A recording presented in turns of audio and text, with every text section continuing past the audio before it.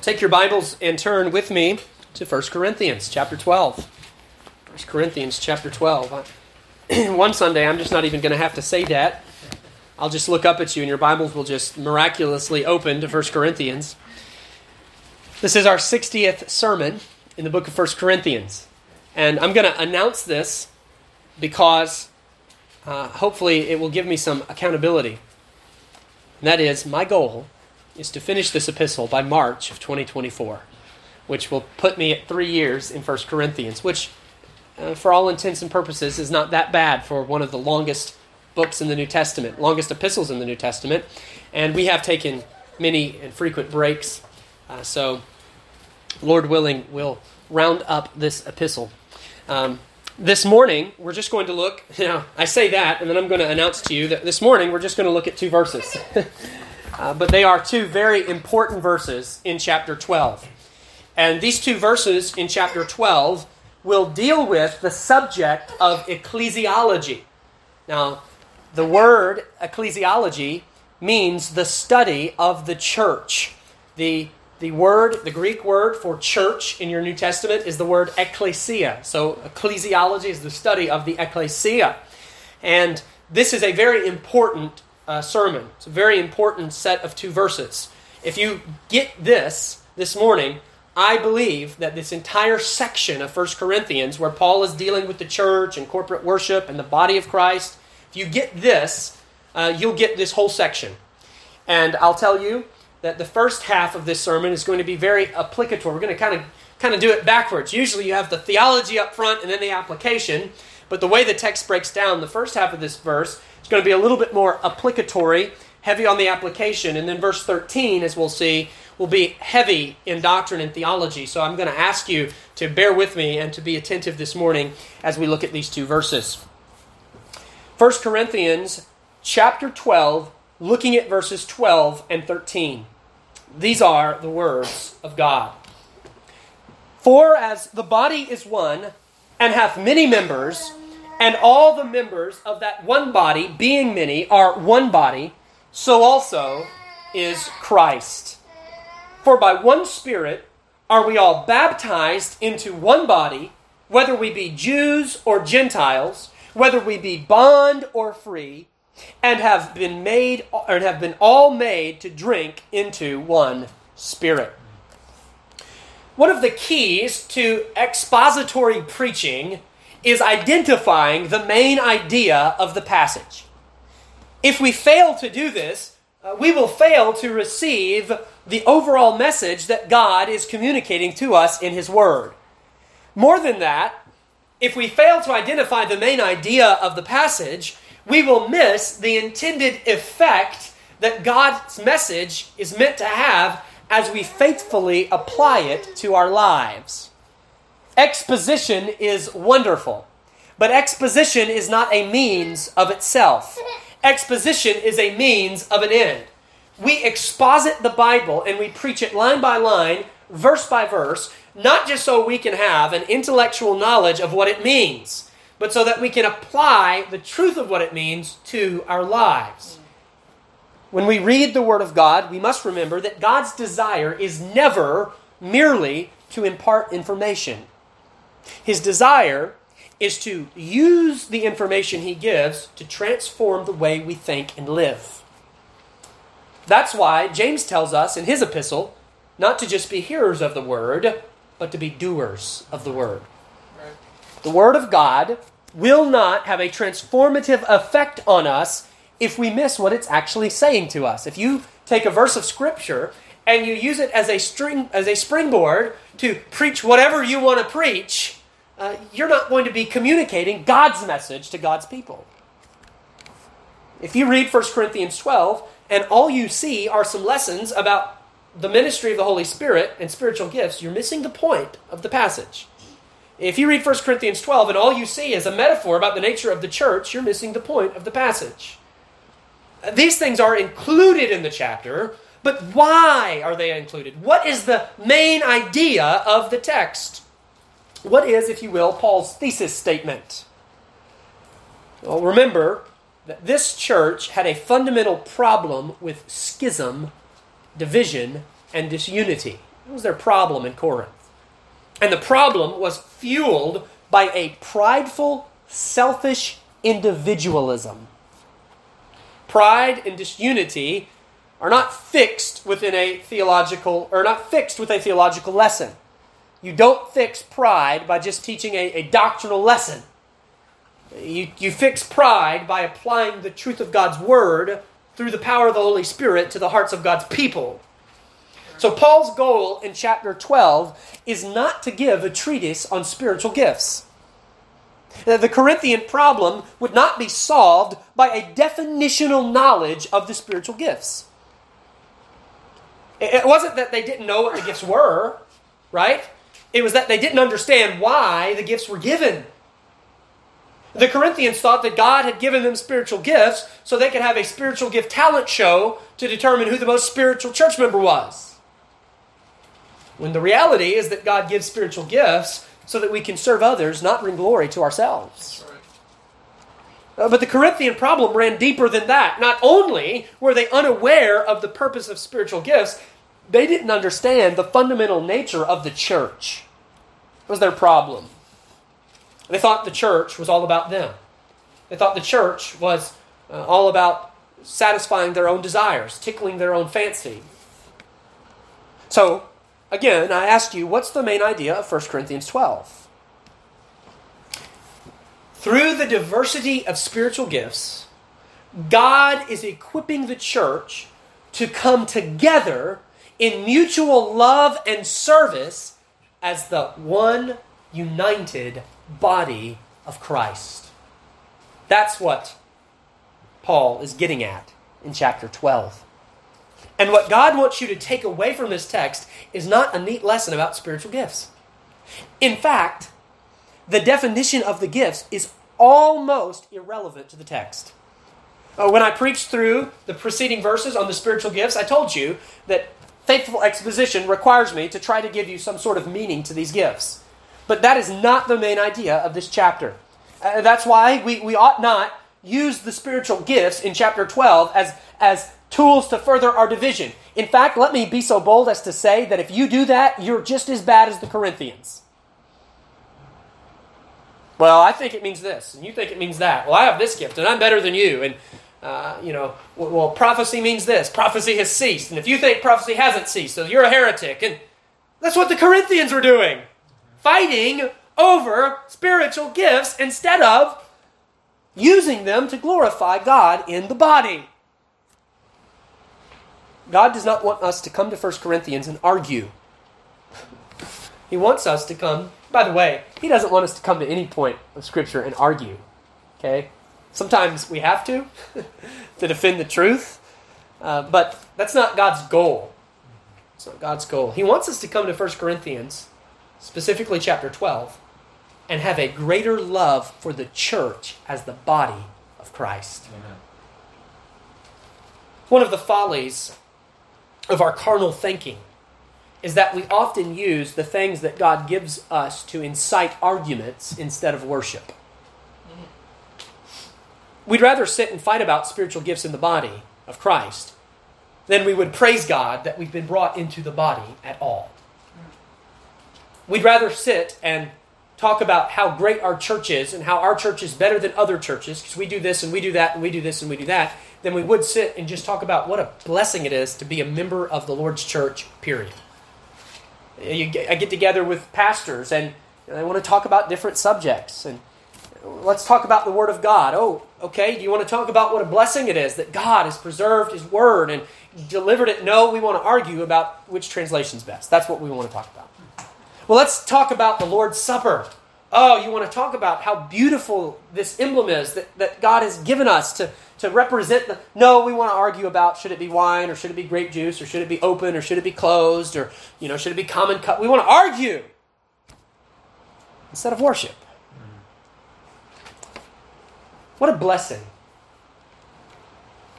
that the Holy Spirit has made us members of the body of Christ. Amen. And not only has He made us members of His body, but He's given us spiritual gifts to use in the body. He's given us abilities to glorify God, Do you realize that before you were converted, you did not bring any glory to God in anything you did? And that the only glory that an unconverted person brings to God is the declaration of His justice in His condemnation. But now you, even you, a redeemed sinner, by the power of the Holy Spirit, can glorify your Creator. What a blessing. If we could just see the nature of the church as it's presented in Scripture, we would see how antithetical are the attitudes of pride and division. There's no room for pride in the body. No one sits around and argues about whether hearts are more important than lungs. No one sits around and argues about whether ears are more important than eyes. Let me tell you something. If you lose your heart, you'll be just as dead as if you lose your lungs. There's no room for division in the body. What happens, I don't want to get too grotesque. I know we have some former EMS and military personnel. What happens when you sever a body part from the body? It dies. It just shrivels up and dies. And if you don't, what an illustration. If it's severed from the body, with the medical advancements, if you're quick enough, you can reattach it and salvage it. But if it stays detached from the body for too long, it's hopeless. It's gone. Rots, decays, dies. You don't divide your body parts from your body. So why would we divide in the body of Christ? In the first 11 verses, Paul focused in and addressed the Corinthians' question about spiritual gifts. But now, to drive home this main idea, he takes a step back and he presents the framework of the church as the body of Christ. You've all heard the term body of Christ used to reference the church. And so that's what we're looking at today, this metaphor. And he will show us what the church is, how it is formed, and if we truly understand what God is saying in this text, we will see how utterly incompatible the church of the Lord Jesus Christ is with selfish individualism. In this text, there are 3 distinct demonstrations of unity in the body of Christ. 3. And I'm going to give them to you. Okay? Number 1, I want you to see, in verse 12, the simile. The simile. Our text begins with a metaphoric description of the church. Notice what Paul says in verse 12. He says, "For as the body," and he's speaking of the human body. "For as the body is one and hath many members."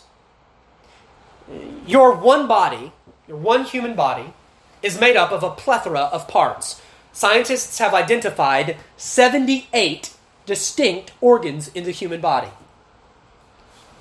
And I was flabbergasted when I saw that list, and so, of course, what did I do? Well, I looked up the list, and I'm starting to read through all these organ systems, and it just amazes me at the glorious design of God in the body, putting all of these organ systems together. And really, you can't even begin to count the parts of the body. For instance, bones are one of those organ systems. So you think about all the bones in the human body. That's just one of those 78 organ systems. And each part of your body performs a specific function that only it can do. Your eyes cannot receive sound waves. Your ears cannot process light and images. Each part is unique in its design and its contribution to the body. Yet no part has, listen, any value or worth apart from its place in the body. A foot is useless if it has no leg to be attached to. An esophagus is useless if it has no stomach to deliver food to. A heart is useless if it has no blood to pump. So Paul says, the body is one, has many members, but then he says, and all the members of that one body are one body. The eye is not a body by itself. The hand is not a body by itself. The lung is not a body by itself. All of these parts, these members, they have to come together to form one body. It's beautiful, beautiful illustration. And then Paul says, so also is Christ. Now, Paul uses the word Christ as shorthand for the body of Christ. And I'll show you the reason why he does that in a minute. It's interesting. But first, I want you to just notice the overall teaching of this simile, this metaphor. Paul is teaching us that the body of Christ is comprised of many individual members. No member is unimportant. He'll stress that later in the chapter. Every member is valuable and needed. Every single member is valuable and needed. But no member is, in and of themselves, the body. You're not the church. I'm not the church. We are the church. We are the church. And there's a sense, and you have to be careful with how far you take this illustration. Science also teaches us that the human body recreates itself. You know what I mean by that? Cells die, new cells come in. And there's a sense in which it's a new body, right? Same thing with the church. When we receive new members into the church, they become indispensable, valuable parts of the body. And when members leave the church, we have to figure out how we're going to fill the gap that they leave when they depart from the body. Right? Understanding the church as the body of Christ obliterates several false notions about the church in its relation to our Christian life. There are those who think that church is optional. They think that they don't need the church. They can serve the Lord on their own. This text teaches us that a Christian severed from the body of Christ is about as useful as an arm severed from the human body, which is to say, not useful at all. There are also those who think that their gifts and talents make them more useful than other parts of the body. That they're better because they have gifts that others don't have. Well, this text shows us that we are only useful insofar as we function in the body. Preaching is wonderful, but only when it is done to the edification of the body. Serving is great. If you have the gift of service, it's great. But if you're not in the body, you have no one to serve. Just as feet need legs, and hands need arms, and hearts need blood, so too do we need one another in the body. I want to be clear. Your salvation is not dependent on anyone.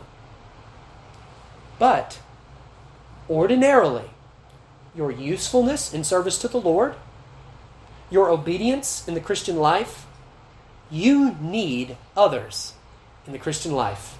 You need them.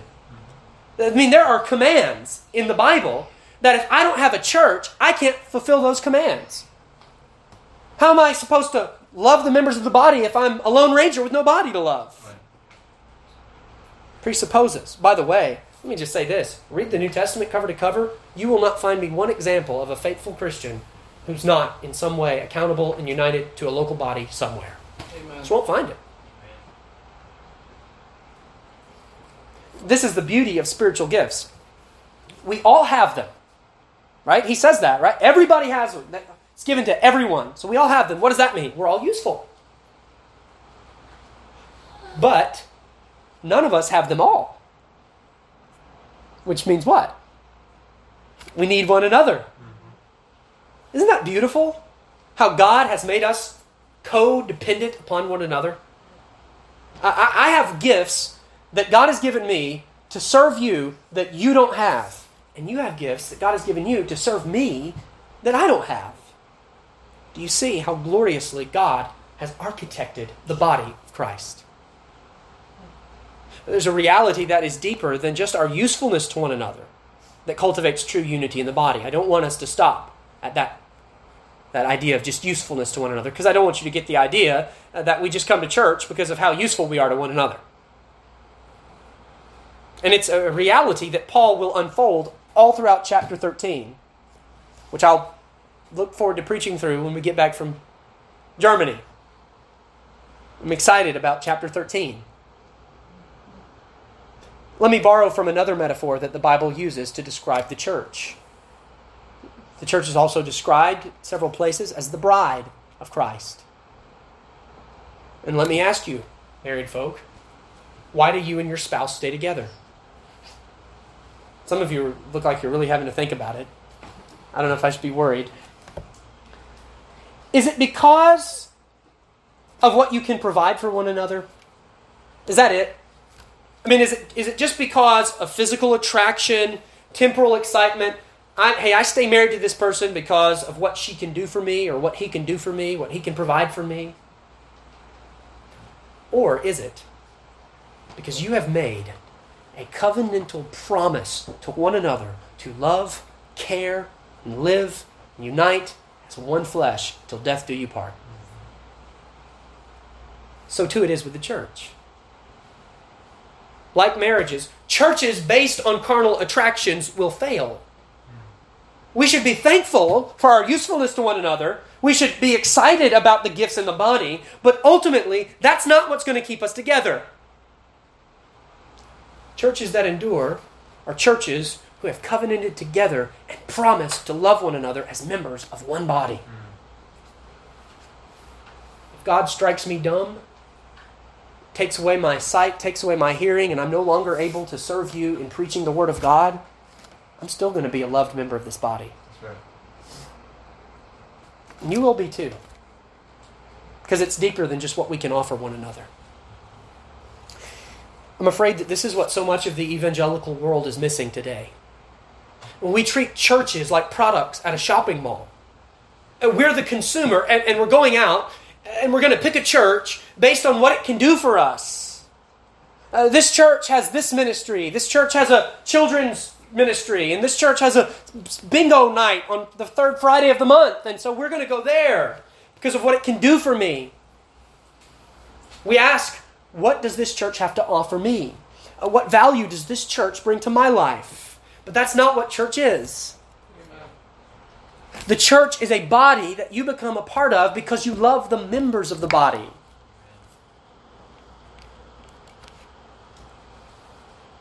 I've been asked, if I'm going to just be vulnerable and open, I've been asked, are you looking for another church?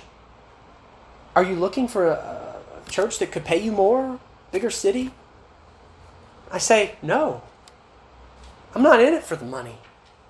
I'm in it because I love those people. That's why I get up and go to Christ Fellowship every Sunday. Because I love these people. They're my people. It's my body. Can the Lord lead someone to another body? I believe He can in His providence. I believe He can. I love the story of the old Particular Baptist pastor. He wrote the hymn, "Blessed be the tie that binds." He pastored a little country church in western London. Little small church. Phenomenal preacher. Got called to pastor a much bigger church in London, in town. Loaded up his wagon. Loaded up all of his stuff. Getting ready to depart. Getting ready to go off to this church. And his whole congregation is there. They're weeping. And they're crying. And he looks at his wife and he says, "Honey, unload our stuff. We're not leaving." And he wrote, "Blessed be the tie that binds." So he loves those people. Can God lead men to other churches? I believe He can. I'm not saying that. I'm not saying it's once you join, you don't go anywhere. I'm not saying that. But there ought to be a love that binds us together. And if you love the members of the body, you'll have a desire to serve and to be served in the context of that body. That's why Paul didn't spend much time giving definitions to the spiritual gifts. The church didn't need more information about what the gifts were. The church needed love for one another so that they could use their gifts for the right reasons. A failure to understand what this text teaches is why we have an epidemic of Lone Ranger Christians who have no care for the body of Christ. Epidemic. We have a bunch of random body parts floating around with no connection to the body. And I'm not talking about those who are in between, or those who are visiting and those who are looking. I'm not talking about that. I'm talking about those who have no desire to be united with the local body. No desire. Body parts are not meant to exist as isolated entities. They're meant to function as members of the body. Amen. So let's get back to this detail. Very interesting detail in this verse. And that's Paul's usage of the word Christ as shorthand for the body of Christ. Why does he say that? It seems odd to us, right? Nobody wakes up on Sunday morning and says, well, it's the Lord's Day, time to go to Christ. We don't say that. We say what? Sunday, time to go to church. So why does Paul say, so also is Christ, to refer to the body of Christ? By using Christ as a representative of the body, Paul is emphasizing the interrelationship between Christ and his people. There is a very real sense, brothers and sisters, in which you meet with Christ when you meet with his people, because he is present in the corporate assembly in a way that he is not present anywhere else. Where 2 or 3 are gathered in my name, there am I, in the midst of them. We can all get together, go out and have lunch in the name of hunger. We can enjoy Christian fellowship. You can get together at work, a staff meeting in the name of UPS or the name of TDOT. And there's a sense in which the Holy Spirit indwells you and he's with you. But when we, as the church, come together in his name to worship him, to serve him, he is here in a way in which he's not here anywhere else. It's the beauty of the church. So when we read this, this isn't just the First Baptist Church of Corinth. This is the body of Christ. And listen, before we are Baptist or confessional or Reformed or Calvinist or whatever other label that we want to attack on our church sign, before we're anything else, we are the body of Christ meeting in Paris, Tennessee. Never forget that. Never forget that. If we would just start thinking like this, just imagine how many petty differences would just seem so minuscule and insignificant in light of the reality of who we are as the body of Christ. Furthermore, let me ask you this. Where does the world see Christ today? Ideally, in the church. It's our job to make Christ visible to the world. When we go out and we function in society as the church, we aren't just representing Christ Fellowship Particular Baptist Chapel. We're representing Jesus Christ because we are his body. Remember the question that Jesus asked Saul on the Damascus Road. What did he ask him? He didn't say, Saul, Saul, why are you persecuting my church? He said, why are you persecuting me? How did Saul persecute Jesus? Jesus had ascended into heaven. Jesus was at the right hand of the Father. Paul was persecuting Christ because Christ is so intimately connected to his church that there really can't be a rigid separation. To slander and attack and malign and disrespect the church is to slander, attack, malign, and disrespect Christ. He is the head of the body. And in Acts 9, Paul became vividly aware of the solidarity between Christ and his church. Let me illustrate this for you, brother. If I said to you, you know, brother, I really like you. I can't stand your wife. I don't like her. Don't want to be around her. Don't want to have anything to do with her. But I like you. I love hanging out with you. What would you say to me? How would you respond? However you would respond to that is exactly how we should respond when we hear someone say, I love Jesus, but I don't like his church. Let me speak pastorally for a moment. An internet connection and a YouTube account are not what qualifies you to be a preacher or a teacher. Right. And there is an abundance of horrible doctrine that is peddled by unqualified teachers who have no relationship and accountability to the local church. Wasn't it just a year or two ago when one of the most famous evangelists in modern American history, after he died, it came out that he was living this lie of a life? You know who I'm talking about? What was the common denominator? No accountability to the local church. No accountability to the local church. There is an abundance of horrible doctrine that is peddled by these teachers, and in almost every case, a portion of their teaching is explaining to you why the church is so horrible and unnecessary. Because they want you to just stay home and watch them on YouTube. You don't need the church. On the other hand, brothers, to love the church is to love Christ. You know, the last few weeks, my son and my wife have been ill. They haven't been able to be with me. And several of you have texted me asking how my wife is doing. And you know what? I feel loved when you do that. Because we're so connected. We're one flesh. You love her, you love me. You love me, you love her. To love the body is to love the head. You show me a man or a woman that loves the church, loves being with the church, loves serving the church. I'll show you someone who loves Christ. When I hear you talk about, I was at Brother So-and-so's house and we had a great time and we talked about the goodness of God, that blesses me way more than if you'd have told me, yep, I spent my entire week at home alone reading books. It shows me you love the body of Christ and you love Christ. One of the ways you can evaluate the health of your Christianity is to contemplate your attitude towards the body. There's no such thing. I know, there's no such thing as a perfect church. And if you ever find one, don't join it, you'll ruin it. Our church is far from perfect. You spend enough time around here, you'll see it. You'll see the bumps and the bruises and the holes and the imperfections, the sins, the ugliness. You'll see it. It's here. At the end of the day, we're still a bunch of sinners. You put a bunch of sinners together, there's going to be some hiccups in the road. But we're a bunch of sinners who love one another and are committed to one another and have been led by the Holy Spirit to unite together as one body. And this is a beautiful place. It's a beautiful place. Those who are ready to abandon the local church at the drop of a dime because they got their feelings hurt are really just manifesting a low view of the church.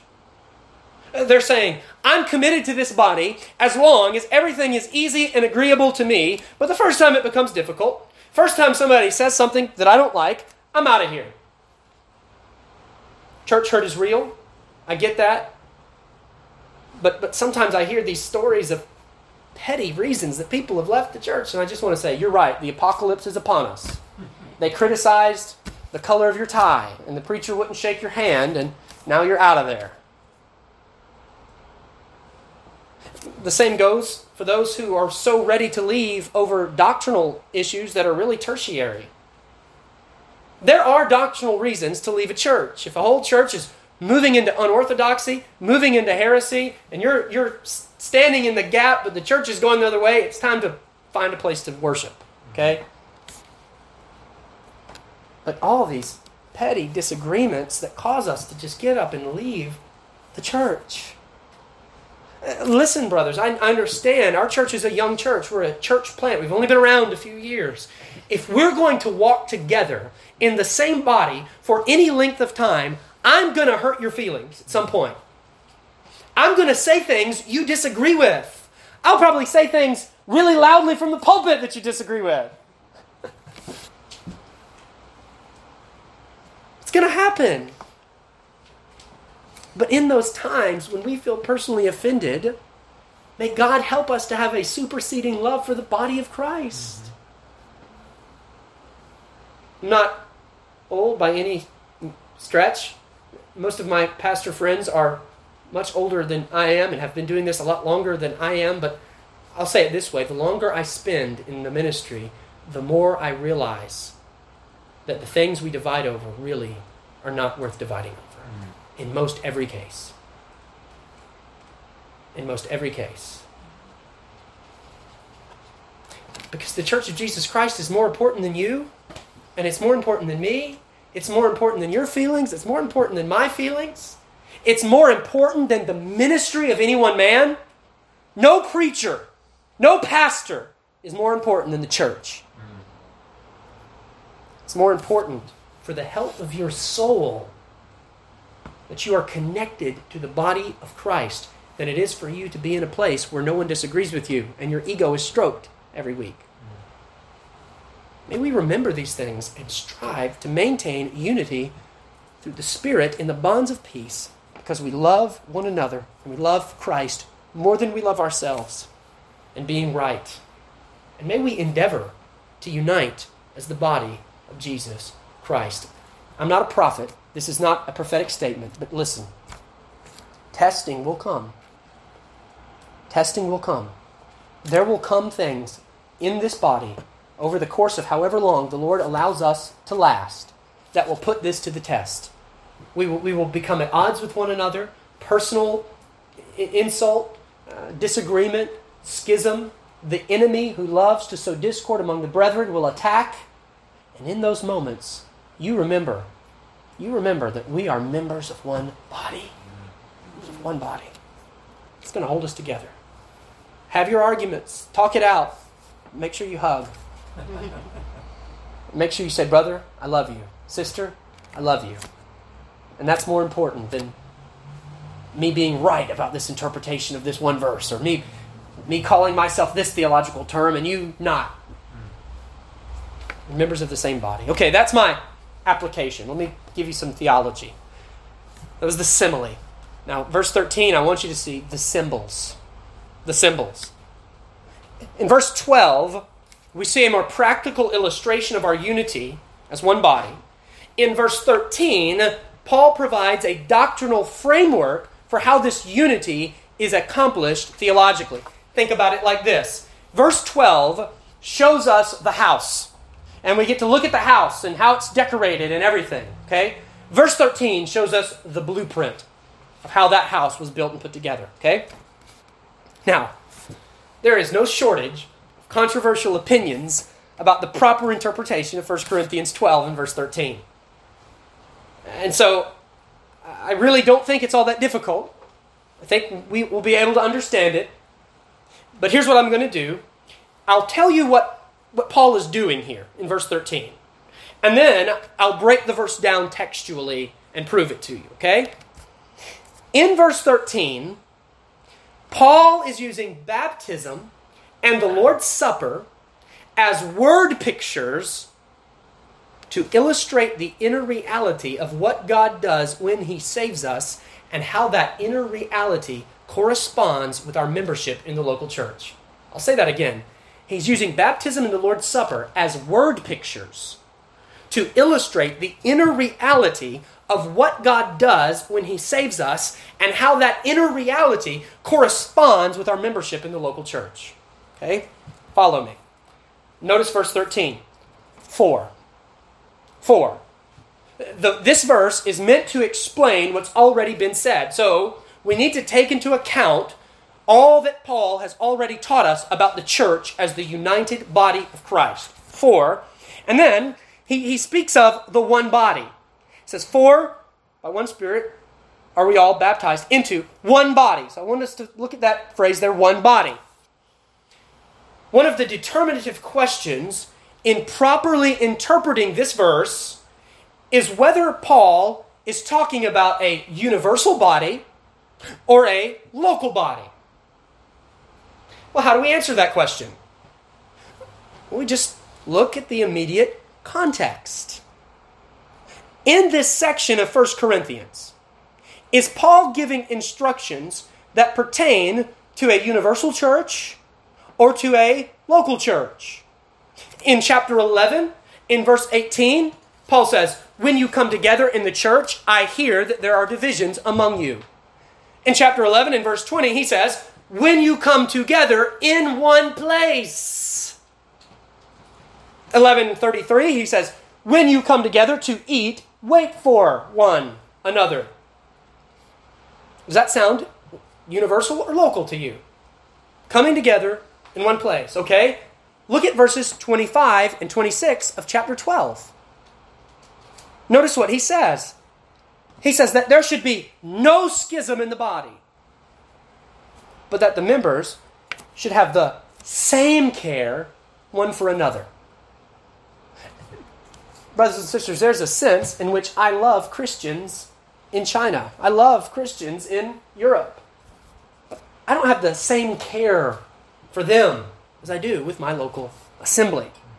And then he says this in verse 26, and whether one member suffers, all the members suffer with it, or one member be honored, all the members rejoice with it. And then in verse 27, which really I think answers the question, he says to the church at Corinth, now ye are the body of Christ. He doesn't say your church is one little microcosm of the body, you're one little part of the body, and then all the churches make up the body. No, he says you are the body. Clearly then, the context of 1 Corinthians 12 is the local body of Christ, which the Bible calls the church. It would be entirely unnatural to come to 1 Corinthians 12 and verse 13 and impose a universal invisible body on the text. It's just not in the chapter. Now, I'm going to say something. If you're not already startled, I'm going to say something. But before I do, before you start the heresy trial, hear me out. We need to move away from thinking about the church in terms of a very rigid, visible, invisible church distinction. What is that distinction? That is, all those who are baptized members of the church, they are members of the visible body. But only those members who are truly saved are members of the real invisible church. The quam I take is referring to the invisible church as the real church. This framework, by the way, comes to us from Paedobaptists who left Roman Catholicism.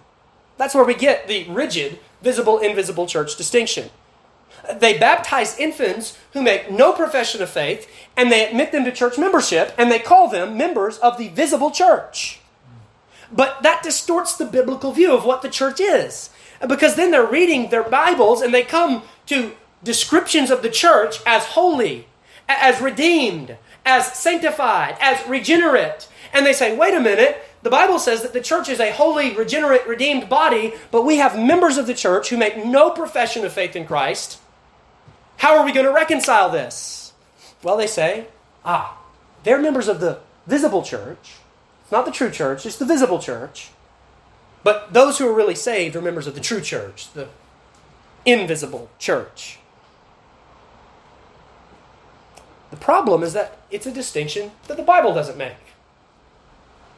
Of the 115 times that the word church is used in the Bible, it almost always means a local, visible congregation of believers. That's what it means. The very word ecclesia means a called out assembly.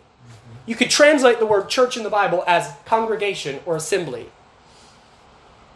And yes, we know that we are imperfect, and unbelievers manage to find their way into the membership of the church. That happens. Oftentimes, Baptists will be accused of, well, you think that no unbelievers are in your church. No, we don't think that. We just try not to have that happen. We want to be consistent. We want to build local churches after the pattern of the heavenly church. But what is the solution for a church member who manifests themselves as an unbeliever? It's church discipline, not creating a special theological category for them. The word body, by definition, is a localized term. It is something that is localized by union and united by locality. Whenever you speak of a body, you speak of something that's assembled in one place. Think about the body of Congress that assembles, right? Now, let me be clear. there is an eschatological reality to the body of Christ. And that is to say, there's coming a day when all of the elect of all ages will assemble in one glorious universal church. Our confession, chapter 26, paragraph 1, it says, the whole number of the elect which have been, are, and shall be assembled into one place can be properly called the universal church. And that eschatological church will not be divided by Anglican, Presbyterian, Methodist, or Baptist. There will be one great shepherd who will eternally pasture all of his sheep. Amen. But that day hasn't come yet. That day hasn't come yet. What we have in this age, when we talk about the church, is a local, visible body of baptized believers. That's what the church is.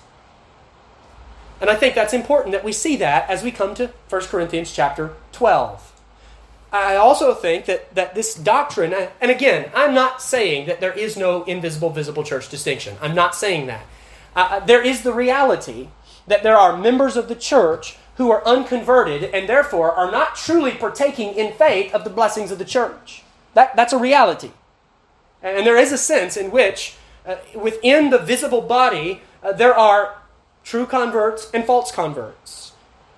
But what I'm saying is that the true church are those who have come together and united in baptism and have agreed to covenant together as a church. That's the true church. So having defined Paul's usage of the term body, the rest of this verse becomes a lot easier to understand. Let's look at the clause that's connected here. So we know what the for is. We know what the body is. So he says, by one Spirit are we all baptized into that one body. And here is where Paul is using the ordinances as a word picture to illustrate the spiritual reality of our unity in the body of Christ. Let me just give you the straightforward import of these verses and then unfold the deeper spiritual reality. What I'm giving to you is the plain, straightforward interpretation that you would have if you came to this text with the correct presuppositions and you didn't come just assuming it's talking about some universal body. Just as the plain context of the passage leads us to identify the word body in a straightforward and literal sense, so too should we understand the reference to baptism. When Paul talks about being baptized into one body, he has in mind, first, the ordinance of water baptism that unites a believer to a local church. That's what he has in mind. The phrase, by one Spirit, shouldn't confuse us. Why not? Well, because look earlier in verse 3 of chapter 12. And notice he says, wherefore I give you to understand that no man speaking by the Spirit of God calleth Jesus accursed. He uses the same phrase in verse 3 to describe the way we come to confess the Lordship of Christ. By the influence of the Spirit, by the leadership of the Spirit, you are led to call Jesus Lord. So too, by the Spirit's leadership in your life, you are convicted of your sins, you confessed Christ as your Savior, you were convicted of the truth of the Word of God, and you read in the Word of God that you were commanded as a Christian to be baptized and join a church by the Spirit. You were led to do those things. So on the surface, and notice I'm saying on the surface because there's also an inner spiritual reality to these word pictures that we're going to look at. But on the surface, Paul is exhorting the Corinthians to unity by reminding them of their baptism in water that united them with the covenant people of God, the local church, the body of Christ. Listen to me. There are Christian groups, even within Reformdom, that have abused the doctrine of baptism and have taught that the doctrine of baptism has some sort of saving quality to it and that you are converted through the ordinance of baptism. We categorically deny that doctrine as false. But I think, in many cases, we undervalue the importance and the significance of baptism. We look at it as just some thing we did, some rite of passage that we did, and we don't really think about our baptism, what that signifies. You wear a wedding ring that signifies. This wedding ring is not what makes you married. But if you are married, many of you wear a wedding ring. And I hope that when you look down at that wedding ring, you're reminded of that covenantal union between you and your wife, between you and your husband. It's important to you. So too is your baptism. But if you have a proper understanding of baptism as a means of grace, as a sign and seal of a deeper spiritual reality, then you know that when we talk about baptism, we can't just talk about baptism. Not about just the ordinance of immersion in water. We must connect the internal ordinance with its internal significance. So, what does baptism signify?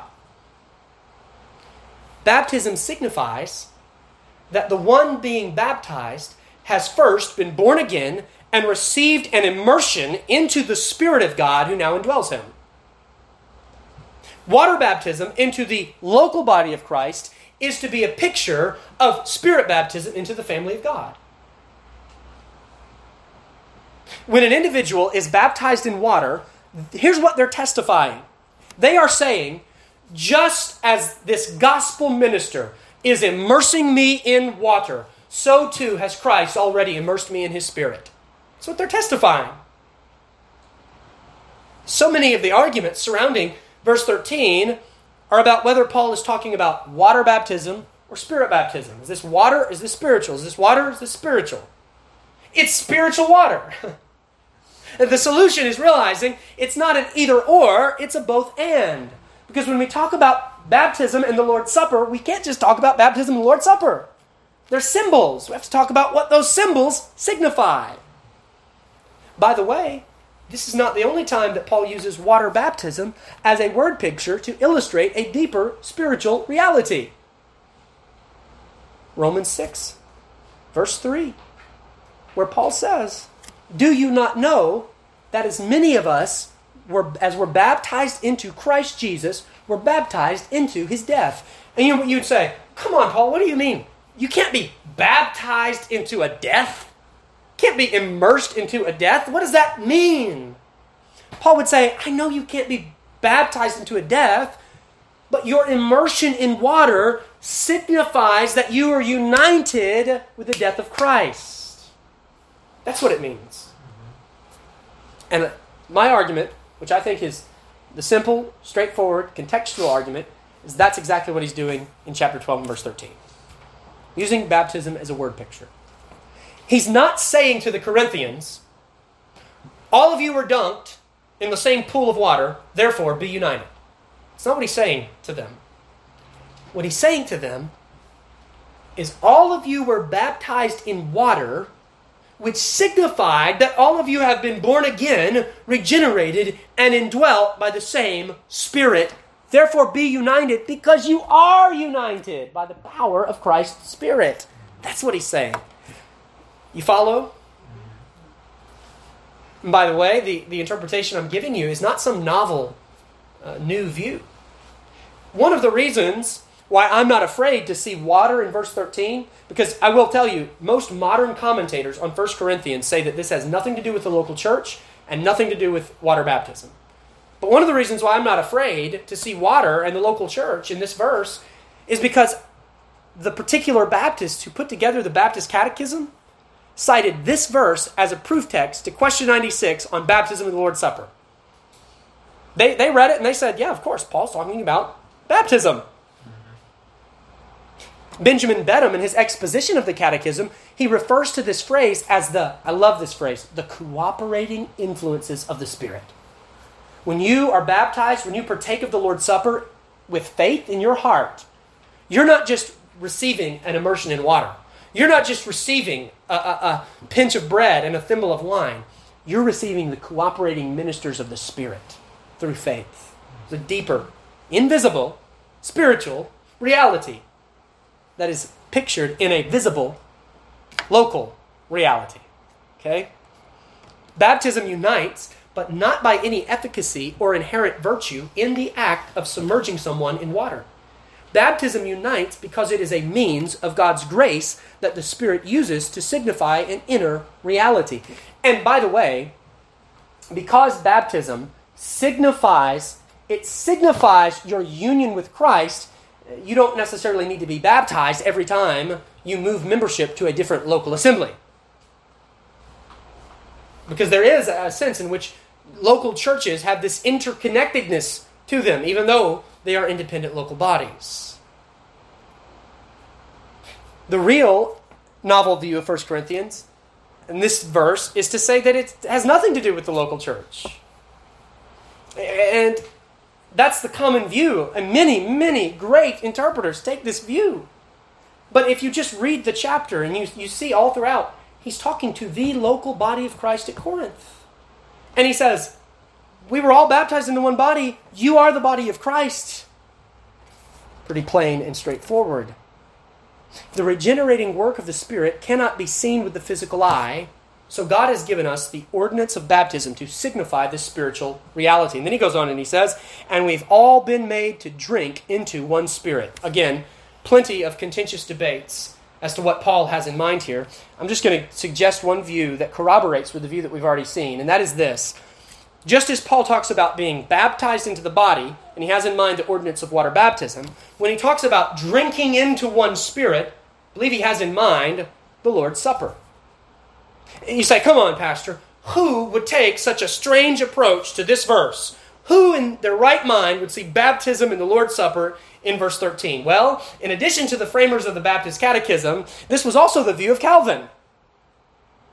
And Calvin says, quote, the baptism of believers, which is efficacious through the grace of the Spirit, for in the case of many, baptism is merely in the letter. What does that mean? Baptism merely in the letter. That means you're baptized, but you don't have any faith in your heart. He was so close to being a Baptist. He is now, amen? The symbol, just in the letter, but then he says, the symbol without the reality. You don't have faith. You're partaking of the Lord's Supper. You're being baptized. You have the symbol without the reality. But those who partake with faith, he says, but believers, along with the sacrament, receive the reality. He goes on and he says again, he says, quote, he teaches, that is Paul. Paul teaches, therefore, that believers, so soon as they are initiated by the baptism of Christ, are already imbued with a desire of cultivating mutual unity. And then afterwards, when they receive the sacred supper, they are again conducted by degrees to the same unity, as they are all refreshed at the same time with the same drink. He sees the reality, and he sees what the Spirit is doing underneath those realities.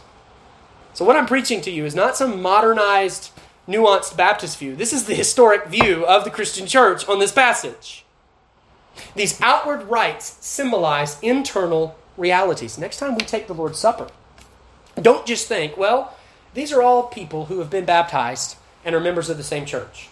But think, these are people that have been born again by the same Spirit, indwelt by the same Spirit, and have been led by the same Spirit to unite with this body of Christ. Paul wants us to view the ordinances as word pictures that cause us to see our great unity as members of Christ's body on earth. My time is gone. It's beyond gone. But let me very quickly just finish this verse and we'll get through it. The scope. So we've seen the simile, the symbols, and the scope. The scope of our unity in the body of Christ is in this verse when he says, whether we be Jews or Gentiles, whether we be bond or free. The unifying power of the Spirit transcends all natural and physical barriers. I have more in common with someone in sub-Saharan Africa who has been baptized by into the triune name and partakes of the supper than I do with someone from Paris, Tennessee who has not been baptized in the triune name and is not united to the church of the Lord Jesus Christ. And there is a real sense in which we have a stronger communication and communion with one another than we do even with our physical family. Remember the words of Jesus. Who is my mother and who are my brothers? Whoever does the will of my Father in heaven is my brother and sister and mother. This is your family. This is your spiritual family. Furthermore, this text teaches us, this phrase in verse 13 teaches us that to divide on the basis of race is sin. To divide on the basis of social standing is sin. To divide on the basis of financial status is sin. There is no such thing as a black church. There is no such thing as a white church. There is no such thing as a rich church or a poor church or a southern church or a northern church.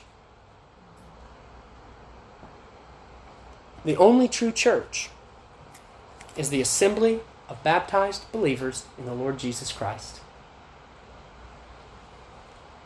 How do we tie this in with the context of 1 Corinthians?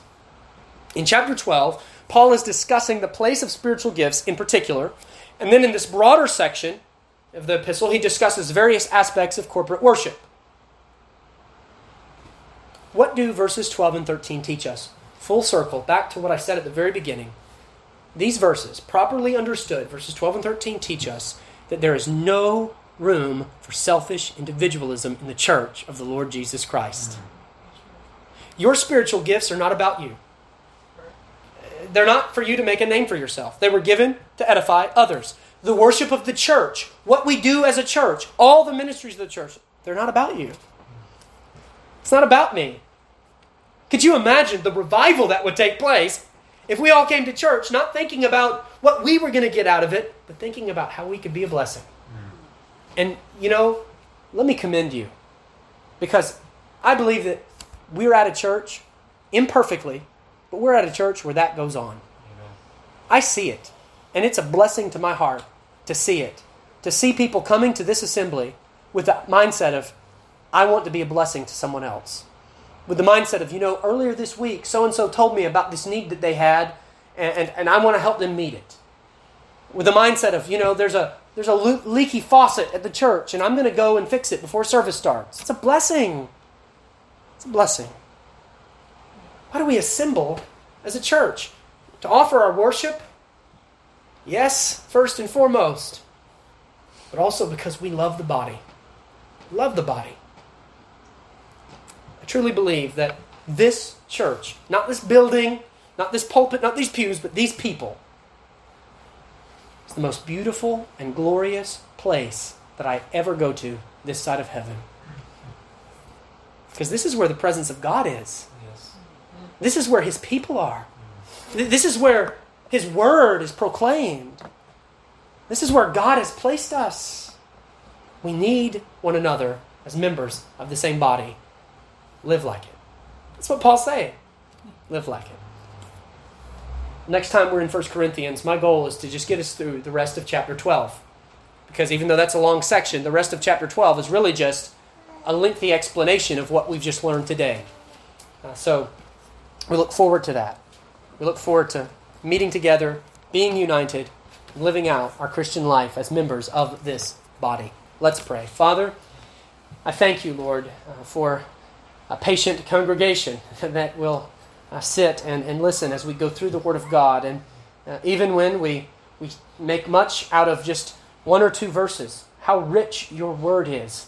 Oh, how deep the truths of your Word are. We could preach one verse every Sunday for the rest of our existence, and the only limitation would be our human inability to fully understand it. But the depth of your truth is so deep and so rich. We pray that the Holy Spirit would continue to guide us and continue to lead us. Lord, help us to foster, cultivate, preserve, defend our unity as members of the one body of Christ here in Paris, Tennessee. And Lord, we pray for the bodies that assemble other places. May you unify them. And may you unify our body with other bodies, that we might truly pursue that glorious picture, that reality that awaits us in heaven when we will assemble. Father, I pray that you would remind me when I am tempted to divide from a brother or a sister on earth, that I'm going to be united with them for the rest of eternity. Lord, help us to seek out and pursue unity in the body of Christ. May Christ be praised and glorified. In Jesus' name, amen. Amen.